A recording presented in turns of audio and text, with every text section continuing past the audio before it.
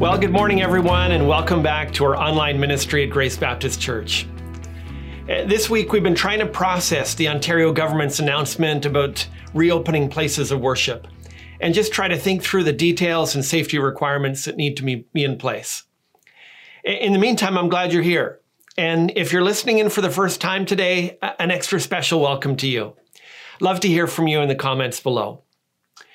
Now, I wonder whether you can relate to the story of Henry Dunant. He was born in Geneva in the 19th century and grew up during the revival that came to Western Switzerland and southeastern France. He grew up in a Christian home, and when he was 19, he started a group that met to study the Bible and help the poor. In his free time, he made prison visits and he did social work. He was definitely what we would call today an idealist, but in the very best sense of that word. He went on to become a successful banker. And in 1859, in order to resolve a business dispute, he traveled first to France and then from there on to Italy to make his appeal to the Emperor of France. He arrived in Solferino, where the emperor was engaged in this deadly battle. Dunant was horrified by what he saw. There were thousands of dead soldiers, tens of thousands who were wounded. And seeing them lying helpless on the battlefield, it was more than he could bear.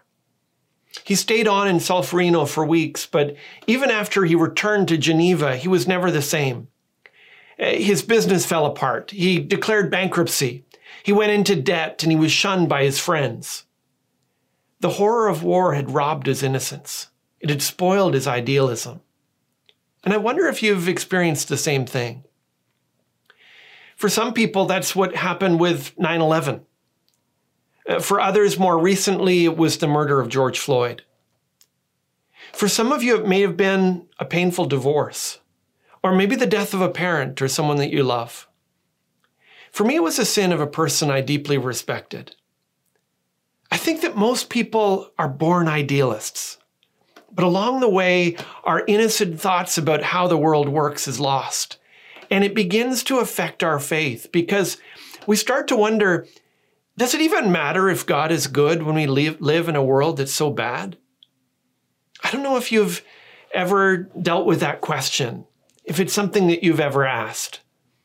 But when you're finally confronted by the brutal reality of sin, either in your own heart or, as with Henry Dunant, in the world that we live in, you begin to feel as if evil is frustrating the good plan of God. I'd like to look with you at a passage that deals with that. And if you're not ready, I'd encourage you to pause the video at this point, grab a Bible, and turn with me to Genesis chapter 27. I'll begin reading at verses 1 to 13. Now, before I read, if you grew up in church, it's probably a story you'll remember from Sunday school. When you were young, you may have learned that it was a story about not lying or about being a good brother. But its message is far deeper than that. And maybe it's not until you've lost some of that idealism that you can fully appreciate it. I'll read Genesis 27, verses 1 to 13. When Isaac was old and his eyes were dim so that he could not see, he called Esau his older brother and said to him, "My son." And he answered, "Here I am." He said, "Behold, I am old. I do not know the day of my death. Now then, take your weapons, your quiver and your bow, and go out to the field and hunt game for me. And prepare for me delicious food such as I love, and bring it to me so that I may eat, that my soul may bless you before I die." Now Rebekah was listening when Isaac spoke to his son Esau. So when Esau went to the field to hunt for game and bring it, Rebekah said to her son Jacob, "I heard your father speak to your brother Esau. Bring me game and prepare for me delicious food that I may eat it and bless you before the Lord before I die. Now therefore, my son, obey my voice as I command you. Go to the flock and bring me 2 good young goats so that I may prepare from them delicious food for your father, such as he loves. And you shall bring it to your father to eat so that he may bless you before he dies." But Jacob said to Rebekah his mother, "Behold, my brother Esau is a hairy man, and I'm a smooth man. Perhaps my father will feel me, and I shall seem to be mocking him and bring a curse upon myself and not a blessing." His mother said to him, "Let your curse be on me, my son. Only obey my voice, and go, bring them to me." This is the word of God. Now, as the story begins, Isaac is old and his eyesight is fading. He calls his oldest son Esau and he sends him on a hunting trip. He loves the food that Esau makes for him, and now in his old age, it's pretty much all he thinks about. But today is special. He wants a special meal from his special son because he's going to give him a special gift. He wants to bless him before he dies. Now, at this point, Isaac is at least 100 years old, and he'll actually live for another 20 years. But he doesn't want to leave anything to chance. He wants to make sure Esau gets the blessing. And so he plans a special event to make it happen. The blessing that he's going to pass on is no ordinary thing. God has vowed to bring blessing to the world, but to do it through a particular person. Abraham was chosen first, and then his youngest son, Isaac. Now, Isaac wants to make sure that his favorite son gets it. But he acts in secret because he and his wife, Rebekah, aren't on the same page on this thing, and he doesn't want any interference.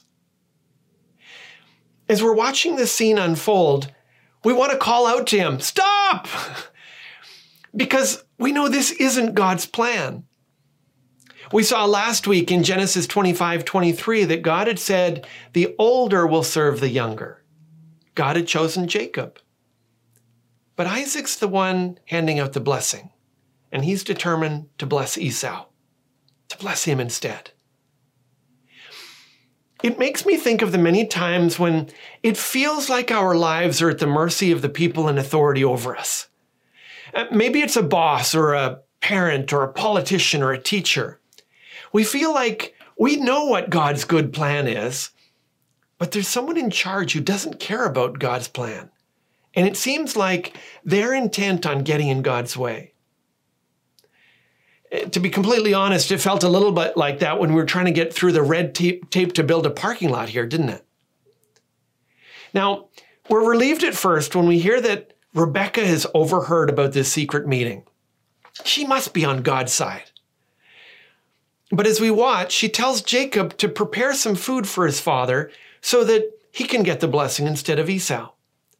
And she wants him to lie to do it.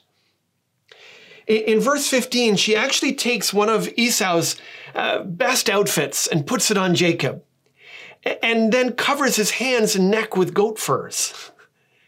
What she wants is good, but surely this isn't the way. The ends can't justify the means. This seems like a recipe for forfeiting God's help, not gaining it. And we want her to stop because surely this is going to derail God's plans. She reminds us of the warning from 2 Timothy chapter 2, verse 5. In 2 Timothy 2:5, Paul says, "An athlete is not crowned unless he competes according to the rules."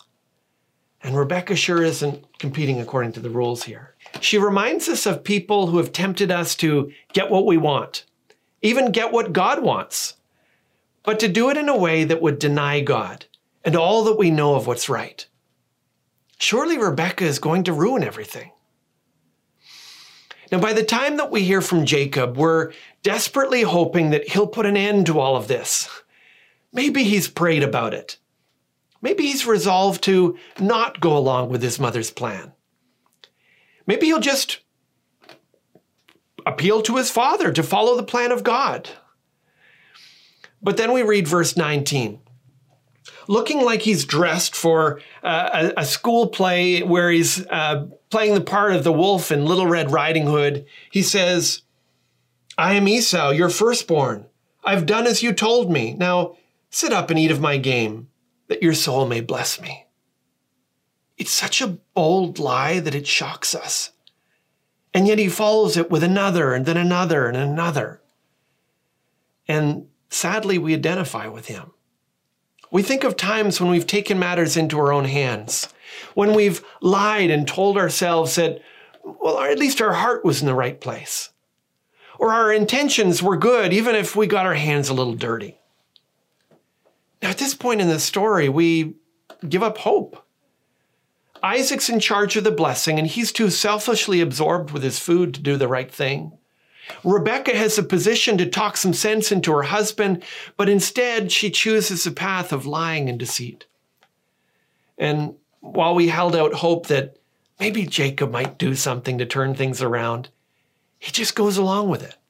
He's complicit in the sin. Surely God's walked away in search of a different family. Then we read in verse 26, and we know that this must be where it all falls apart. Isaac asks Jacob to come near and kiss him. From a distance, he might have been fooled, but up close, surely he's going to recognize that his son's dressed like Chewbacca. And then we read in verse 27, so he came near and kissed him. And Isaac smelled the smell of his garments and blessed him. He blessed him. And it's not just a half-hearted, second-rate B-team blessing. It's a real deal. This is the promise of Abraham. Starting in verse 28, Isaac speaks the blessing over his son's life. May God give you the dew of heaven and of the fatness of the earth, and plenty of grain and wine. Let people serve you and nations bow down to you. Be Lord over your brothers, and may your mother's sons bow down to you. Cursed be everyone who curses you, and blessed be everyone who blesses you. And what this shows us is that the evil of this world can't frustrate the plan of God. That person in authority over you who doesn't care about God or his will can't frustrate the plan of God. That person who's tempting you to cut corners and let the ends justify the means cannot frustrate the plan of God. And your own sins, your failures, your blunders, your stumblings and disobedience, none of them can frustrate the plan of God. Did you really think that history hinged on you or me or any of us? John Piper puts it like this. God is not just showing up after the trouble and cleaning it up. He's plotting the course and managing the troubles with far-reaching purposes for our good and for the glory of Jesus Christ. And nothing, I would add, nothing in this world can stop him. None of this world's evil will stop his good plan. Now, that's incredibly encouraging. But if I'm honest, I'm not sure how I feel about it. If our sin doesn't derail the good plan of God, then does that mean I should just keep on sinning? Are you telling me that people's sin just doesn't matter? If that's the case, then this world doesn't seem very fair. And honestly, I'm not sure how fair God is. Let's look at how this chapter wraps up and see if there's any help for us in sorting these things out. Now, when we get to verse 30, we see that as soon as Isaac had finished blessing Jacob, Esau walks in. Jacob and Esau probably passed each other on the way. And I picture Esau looking at Jacob's ridiculous costume and thinking, I wonder what that's all about.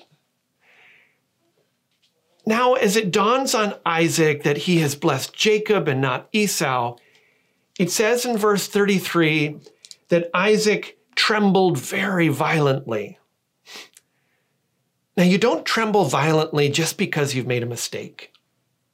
He realizes that he's disregarded and opposed the will of God, and God has opposed him as a result. God confronts him with the consequences of his sin. As that's still sinking in, we hear the voice of Esau in verse 34. It says that he cried out with an exceedingly bitter cry. He had traded his birthright for a good meal, and it looked like he would get away with it. But now he saw himself cheated out of the blessing, and it came through his father's hunger for a good meal. What is it with this family and food, right? He had disregarded the blessing of God, and now he regrets its passing. God confronts him with the consequences of his sin. Now, Jacob looks like a guy who got away with it. He got what he wanted despite his sin. But because he cheated and schemed his way to getting what God had already promised to give him, he now has a brother who, according to verse 41, not only hates him, but is intent on killing him. Although he's lied to get this great blessing from his father, he'll soon be on the run without anything to show for it. His little acting gig is going to result in a long, hard detour where he'll have to deal with his lying and cheating ways. God confronts him with the consequences of his sin. Now, finally, we have Rebekah. Do you think she got off free for her part in all this? First of all, she's terrified by the thought that Esau is going to murder her favorite son. And so she sends Jacob away. In verse 43, it says that she says, "Therefore, my son, obey my voice. Arise, flee to Laban, my brother in Haran, and stay with him a while until your brother's fury turns away." It sounds like she's sending him away for the weekend. But he'll be gone for another 20 years. And there's no record that she ever sees him again. God confronts her again with the consequences of her sin. And so I learned that the evil of this world can't frustrate the plan of God, but those who try will face the consequences of their sin. As Moses would warn the Israelites in Numbers 32:23, he says, "Be sure your sin will find you out." When you look at the evil and injustice and the corruption in our world, know that it's powerless to stop God's good plan. But also realize that God will confront each one with their part in opposing him. Nobody resists God and gets away with it. And so a passage like this forces us to examine our lives. We examine our hearts for sin because not only because it grieves God, but because it invites his consequences. Are you living more for your appetites than the word of God, the way Jacob was? Does your lust for more food or sex or money or power or entertainment control your decisions? Or are you seeking the right thing in the wrong way, the way Rebekah did? Do you tell yourself the ends justify the means? Or maybe you're not the one who thinks up the sin, but you're quick to go along with it the way Jacob did. God's word warns us to turn from sin because God will confront us with it. And whether he does that gently or painfully depends on our response. Now, before we leave this story, there's one last question we need to address. Did anybody notice that there weren't any heroes in this story? Everyone seemed intent on getting their own way and frustrating the plan of God. And presumably that was deliberate. It reminds us of the kind of world we live in, but also of the kind of people that we are. So what hope is there for us?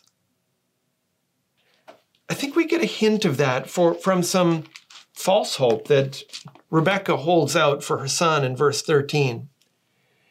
That's when she's trying to convince her son to go along with her plan. And he's worried, not about the morality of it. He doesn't seem to have a problem with that. But by the fact that his father might end up cursing him instead of blessing him. She responds in verse 13, "Let your curse be on me, my son." Wow. She's got his back. She's ready to take a bullet for him. Or so she says. But did you notice what she says when it's all over? In verse 45, she tells him to go away until your brother's anger turns away from you and he forgets what you have done to him. Did you hear it? what you have done to him. If I'm Jacob, I'm thinking, wasn't that your plan?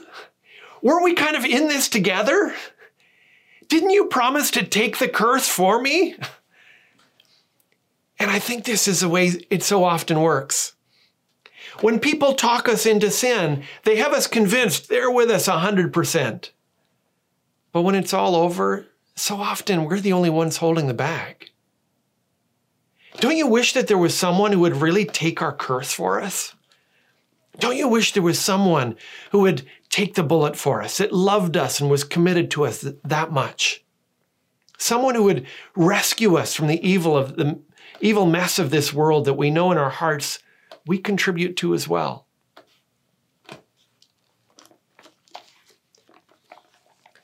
Galatians 3:13 says that Jesus did exactly that. It says, Christ redeemed us from the curse of the law by becoming a curse for us. For it is written, cursed is everyone who is hanged on a tree. As Jesus died on the cross, it seemed as if evil had frustrated the good plan of God. It felt like sin had won. But when the world was at its worst, God was at his best. And through his death, Jesus took our curse upon himself so that we might inherit the blessing that was promised to Jacob. When you trust in Jesus, you not only receive that gift of him taking the curse of sin,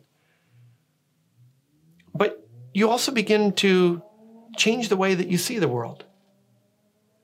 Our idealism may be gone, but we have a hope that's greater than idealism. We can see terrible evil and sin, but know that there's a good God who's at work in the midst of it, and we can join him in that good work. That's actually what Henry Dunant did. I told you that he was broken by the horrors of war. Seeing thousands of wounded soldiers lying helpless on the battlefield, it changed him. It wrecked him. But he believed in a God whose plan couldn't be frustrated by the evil of this world. He would later write of a sense of God's will. He said, "It seemed to me that I had something to accomplish, a sacred duty, and that it was destined to have fruits of infinite consequence for mankind." He committed himself to try to relieve some of the sufferings that he witnessed. He established the Red Cross, a neutral organization to provide care to wounded soldiers, didn't matter which side you came from. He was a catalyst for the formation of the Geneva Convention, seeking to provide better protections for victims of war. And he was awarded the very first Nobel Peace Prize. It's easy to become disillusioned by the evil and injustice of this world. But there's a good God, and his good plan can't be stopped. He proved that to us as he took our sins upon himself at the cross. And now he invites us to be part of the solution. He calls us to cooperate with his plan instead of working against it, to believe in God's good plan, and to see it by faith that we might work to bring it about. Let's pray. Heavenly Father, we thank you that nothing can stop your good plan in this world. We need to know that because we see so much that is wrong, so much that is evil. And we're even discouraged by the evil we see in our own hearts. Help us, Father, to cooperate with your plan instead of resisting. Help us to bring the sin that we know that is a part of what we have done and what we do. Help us to bring it to Jesus Christ, through faith in him, to receive the forgiveness and the pardon and the salvation and the blessing that he died to provide. Help us to remember and to realize that through faith in him, our curse is taken away, because he took it for us at the cross. Father, as we see our world and our circumstances, give us faith to see your good plan, to trust it, and to be a part of it. to cooperate with you and all that you're trying to do. For we ask you in Jesus' name, amen.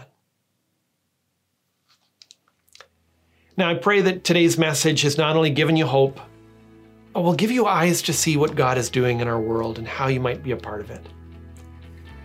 But if it's created questions in your mind, or if there's burdens on your heart that you need prayer for, send me an email or leave a comment below. And if there's someone you know who'd be encouraged by this message, then share it with them and point them to the good God whose plan can't be frustrated by this world's evil. For more messages of hope, visit www.gracebc.ca. God bless, and see you next time.